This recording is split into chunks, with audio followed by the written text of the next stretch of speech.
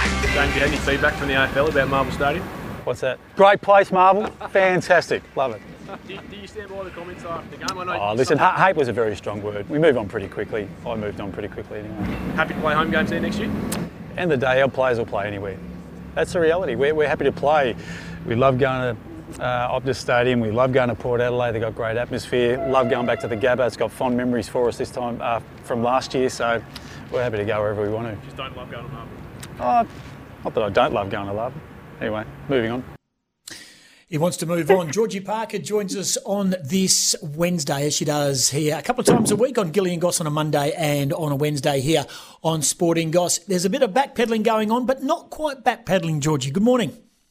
Good morning, Goss. It's a very Melbourne thing to do. It's a very that side of town Melbourne thing to do, isn't it? Richmond and Collingwood don't like going over to Marvel. They don't have to go there very often either, do they?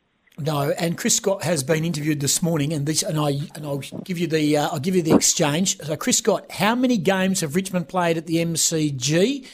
One guy, there's the answer, 14 this year. So Chris Scott then said, so when you're saying we should play 15, 16 and 17, I think that's stretching the friendship a little bit. I don't think Damien Hardwick's going to get a lot of love from the other AFL coaches. No, and I think especially when you think of Geelong, who a couple of years ago lost to Richmond in a prelim, that Geelong had the home prelim, or should have had the home prelim.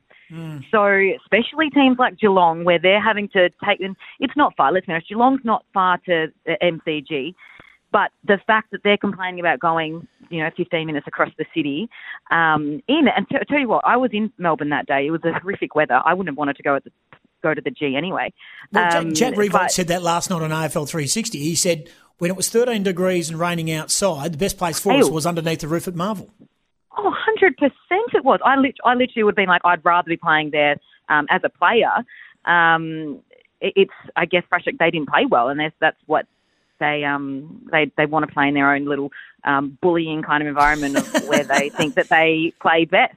And I think especially anyone from outside of the VFL would not be sympathetic to Richmond. I'm from Adelaide. You're clearly over there in Perth. We're not sympathetic to them having to play all of their home games at home. Correct. That begs a question, a comment.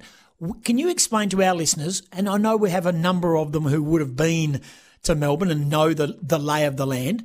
Tell me where the MCG is in comparison to Marvel and the access to Marvel from the MCG and the distance and what it takes to get there for the fan. Because that crowd on the weekend against the Giants of 18,000, when you've got 100,000 members, that is bigger than saying you don't like Marvel. That is not the fans.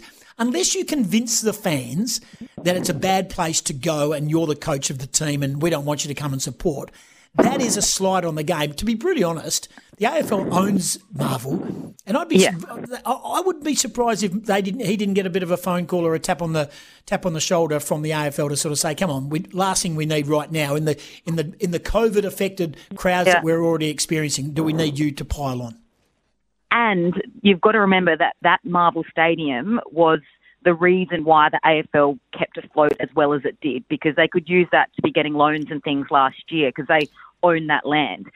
I guess in terms of the viewer experience, there's fine. There's not much around it, and I think that's why they don't get as big a crowd, because when you're at the G, all down Swan Bridge, you're in near the city, it's a vibe. There's a buzz around it pre- and post-game. If you're going to Marvel Stadium, there's nothing much around it. So you're not going to be getting people who want to go for a night out after don't really want to go. But I do want to stress how that was horrific weather. I've not felt that cold in Australia ever. It was absolutely freezing. It was hail. It was windy. It was icy cold. It was a top of 13, but it felt like 4 degrees. It was awful. So I want to stress that it was not good weather to go and watch footy. So even if it was at the G, I don't think you would have been getting a big crowd. But in terms of getting there, it's not far. It's 15 minutes on a tram. It's really, really easy to do. The other week I went to a game at Marvel and then shot over to the G to go to a game that night. So it's not difficult to go to. If you want to go watch your team play, so it depends how your team's going sometimes if you want to make the trek out there. Yeah, so it was more I shouldn't be calling it a trek. So it's more about getting to the ground rather than actually being inside the ground. Is that what you're talking about in regards to the weather? Yeah, I quite like watching it there because it's really quite steep, so you can really see in action everything that's going on. Yeah, I quite like watching games there. It's just there's nothing around it. So if you want to go to a pub before, younger people want to go to a pub before, go get something, there's nothing around it. The Docklands itself, especially post-COVID, has, really gone downhill. So there's just no vibe. Georgie Parker, our guest on Sporting Goss each and every Wednesday. I've just received a text from a very familiar number. It says, "Hi there, awaiting a response RE the SEN Team Bowls Day on Friday. Are you available?" Well, I could be available, and that's come from the wonderful Lily Burke who works in our office here. I recognise the number. Social sport. I know. See, I ban talking about social sport on air. Chris Clafunas, Special K, he's got a... what's the name? A football or a foosball or a football? I don't know. An indoor soccer team plays foosball. Whatever it is. I don't know. And we ban the talk in the office. You're not allowed to talk about it because most people only talk about social media sport when they win. Yeah. They don't talk about the bad losses. Are you a social sport? We've had this discussion before. I'm pretty sure you don't do it because you're a bad loser. I don't like the term bad loser. I don't know what else to call me, but no. So I think I take it a little seriously, so it's not either fun for me or for our opposition. So, for example, a few years ago when I was at uni, we joined the Mixed Social Summer Basketball League there at Curtin Uni. I only recruited athletes, so we're there. We have. All the boys were 6'3" and above. All the girls were Australian hockey players. We called ourselves the Perth Wild Kittens, and we won every match by at least 40 points. And I'll tell you what, it was fun for us, but I felt it wasn't overly fun for our oppositions. So I pulled the pin after that, after our undefeated season there at Curtin University. But do you know what's frustrating? I'm not good at bar sports. So I'm not good at pool. I'm not good at darts, things like that. And it's really hard because when you're at a pub and people think I should be good at things like that. But the people who are best at it are the people who had a pool table when they were at school, like growing up and things like that. Yeah. So I never had one of them. Tough upbringing, clearly. And I'm not very good at those sorts of things. So and then my ego gets a big hit, so I just don't even attempt things I'm not good at. What about pinball machine? That sounds really petty. Any good at pinball or Space Invaders or Galaxia or Galactia? You're showing your age there. No, pinball, I'm pretty good at pinball.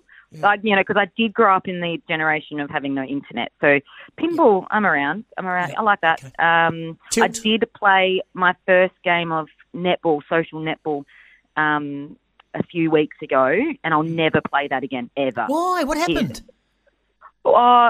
We lost, firstly. Didn't like that. There we go. Secondly, I remembered why I don't play netball. The whistle, I always get in trouble for stepping, and it's a tough sport. Like, there's a lot of rules. So, do you reckon now, Goss, serious question, do you think there's a sport in the world that has the whistle go off as much as netball? No, and I've been saying it for years, and I'll also say they used to blow the whistle. Do you know what they don't do now is in the Suncorp Super Netball, they don't blow the whistle after a goal is scored. That's probably good. They used to do it all the time. It drove me bonkers. I've been saying for years, netball, and they're big on contact advantage. And I don't know what they're looking at. The ball is going that quick at that level, and I don't know what the referees or the umpires are looking at, but they see stuff that I've never, ever seen before. Hey, Georgie, before we let you go, as you know, on Monday you're in the studio with Gillian Goss. We laid down the gauntlet to one keeper, and we said to the keeper, we want next level stops a nation, superstar, doesn't have to be Olympian, but someone who stopped the nation. And we ended up plucking the name Cathy Freeman. Now, he has gone underground. He's going to be on the East on Friday for the show, for our breakfast show, but he's on the clock. He will not respond to any phone calls or texts about whether he's got Cathy Freeman. Not replying to me. That's why he's not replying to me. So I don't know whether he's up against it and he hasn't got Cathy Freeman, but do you think he's going to come up empty? Because I have a sneaking suspicion we may have trumped him this week. I don't know. Gilly is very persuasive because he's the good guy of sport, isn't he? He's squeaky clean, just waiting for something to happen. Yeah. He's squeaky clean. Yeah, I'll back him. Really? Kathy Freeman, you're right. She doesn't do much. No. And when she does, she doesn't do things for long. So I don't know. Yeah, I hope she does, because especially there's a lot going on around the Olympics. There's a lot of chat that's going on at the moment. So and everyone loves Kathy. Everyone loves Freeman. You can't not love Kathy. No, you can't exactly not love right. Kathy. Exactly. The Kathy doco that ABC did was unreal. Yeah, well, she's a superstar. Well, he's running out. He's on the clock. Is our man Gilly for Gilly and Goss on Friday. He's working hard for his dollar. Nice work by you. I'm told it's one train stop and a small walk between the MCG and Marvel Stadium. Is that correct? Yeah, it's genuinely not far. Genuinely not far at all. Appreciate your time. We'll do it again on Monday, Gilly and Goss. You're a star, mate. Bye. Good on you. Georgie Parker, love her contribution to our show. Don't forget you can contribute as well. Get in touch, 0487 736 736. 13 12 55 is the call number. We'll get a breakaway. We'll come back. Don't forget, after 11 o'clock, we're touching base with a young man who is about to do a walk for charity. Also, Wayne Morrison, he saddled up his very first winner. He bred it, he owned it, he trained it, and it won at Pinjarra. And Sean McGrady, he'll be in a bath. He'll be trying to lose half a kilo. He'll throw a bit of Radox in there in a steaming bath to lose half a kilo before trekking down to Pinjarra for the races today. Stay with us. News not too far away. This is Sporting Goss.